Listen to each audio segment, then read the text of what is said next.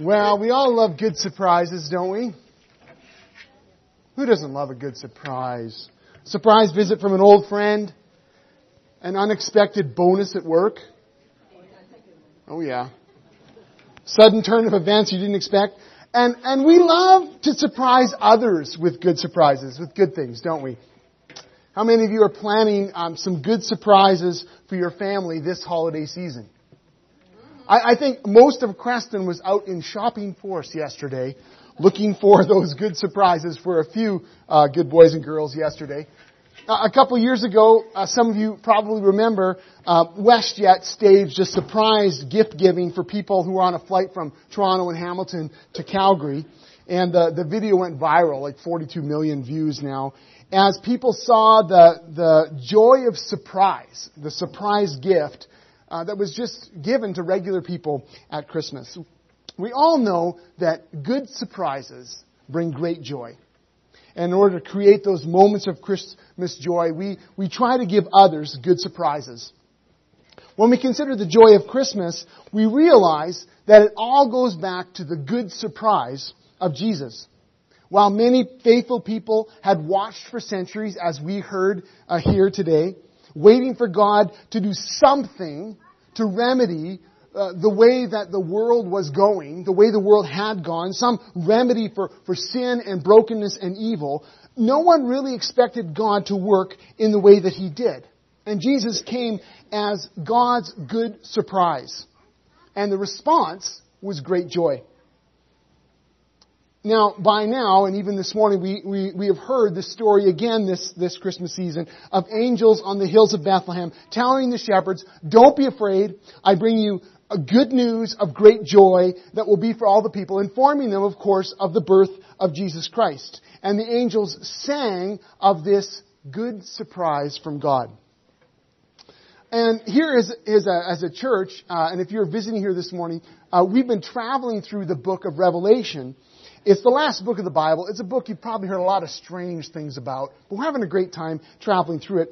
And we saw maybe some of these same angels again, who were again singing of God's good surprise in Jesus. This time, as we saw this throne room scene, not necessarily focusing just on His birth, but also on His sacrificial death.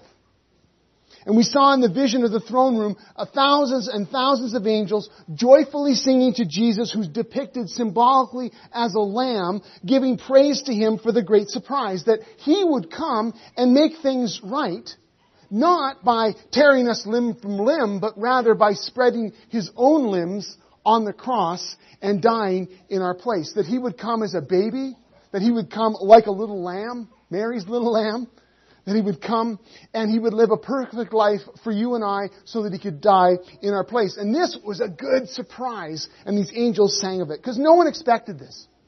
You know, one of our greatest writers, someone that I think a few of you have heard of, J.R.R. Tolkien. Can I get an amen? Okay, thank you.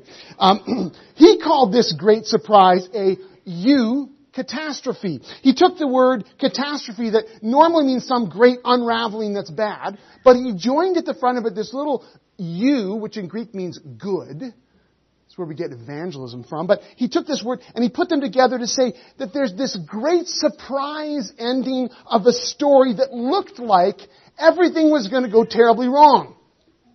Like a tragedy. And that in the last minute, when all hope had been lost, when the armies of Mordor had surrounded the armies of the elves and men. Well, that's another story though, isn't it? I mean, when Satan and his hordes had surrounded the cross of Jesus, and Jesus breathed his last, and it looked as though the Lord of life was, after all, unable to defeat death, unable to defeat evil, that at that moment in history, there was the greatest catastrophe of all time. The greatest surprise ending, where though everything looked like hope had been lost, everything was gone, suddenly, against all odds, against all expectations, everything was turned around, and Jesus snatched victory right out of the jaws of defeat. No one expected this. No one was looking for it. No one dared to hope for it, and yet there it was. The good surprise of Jesus. And that kind of surprise, I mean, when all hope has been lost, When you thought there was no return, when you thought nothing could be done, and then suddenly everything comes out not only all right, but better than you could have imagined or dreamed, that brings on the greatest joy that you and I could ever experience. My question for you today is, have you experienced that joy? The real, true joy, the lasting joy, not just a happiness that comes and goes based on a few events, but a true joy that down inside you knows that no matter how dark things get, no matter how troubled I may be, no matter what family conflict I may be going through, no matter what financial stress I might be under, no matter what health struggle, no matter what fears I carry, that because of God's good surprise, everything is going to come out all right. Is that a joy that you carry? Or does Christmas just seem like, let's be honest, another stressful time of the year? Where things get piled upon other things, get piled upon another things, mix it up with a few stressful parties, a little extra financial stress, and Christmas suddenly can lose its luster. Oh, there's a few bright moments here and there, but by and large, does it feel joyful to you? Who needs a good surprise this Christmas? Well, here's my Christmas challenge to you, and I'll close with this. I want to challenge you, wherever you're at in your spiritual journey, maybe this is like, not a common thing to be in church. Maybe you're here every Sunday and a few times in between. But wherever you're at in your spiritual journey, I want to challenge you this Christmas to let your imagination run a little wild. To see this Christmas for the story of the great surprise. To be caught up with how dark and how impossible the story of the world really was. Or maybe how dark and impossible your story really had become. And then hear the Christmas story again as this coming of Jesus, this coming of Jesus who was such a surprise, so unexpected, so unlooked for, and frankly unnoticed, and yet bringing about the greatest eucatastrophe of all time. Hear this story as God's good surprise for us. And then let's respond in the only way that's really appropriate. The only way that really makes sense, that when things were so dark and suddenly things are good. When all hope had been lost, but then all of a sudden evil has been defeated and death has been destroyed and the great promise of life has been given, respond with the only way that makes sense, with tremendous laughter. Yes. Isn't that what would happen? Unsuppressed smiles, loud shouts, raucous singing. This is crazy, right?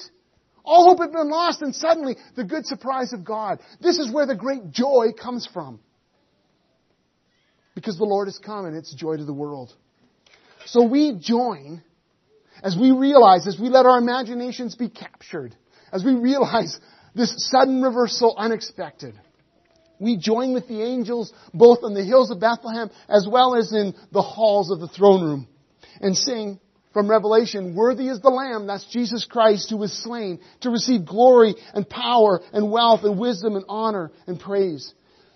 And with the angels on the hillside singing, glory to God in the highest heaven, and on earth peace to those on whom His favor rests. We want to invite you now as we close to join as a community in the joyful chorus and to sing to the giver of the gift of the greatest surprise. Let's sing together.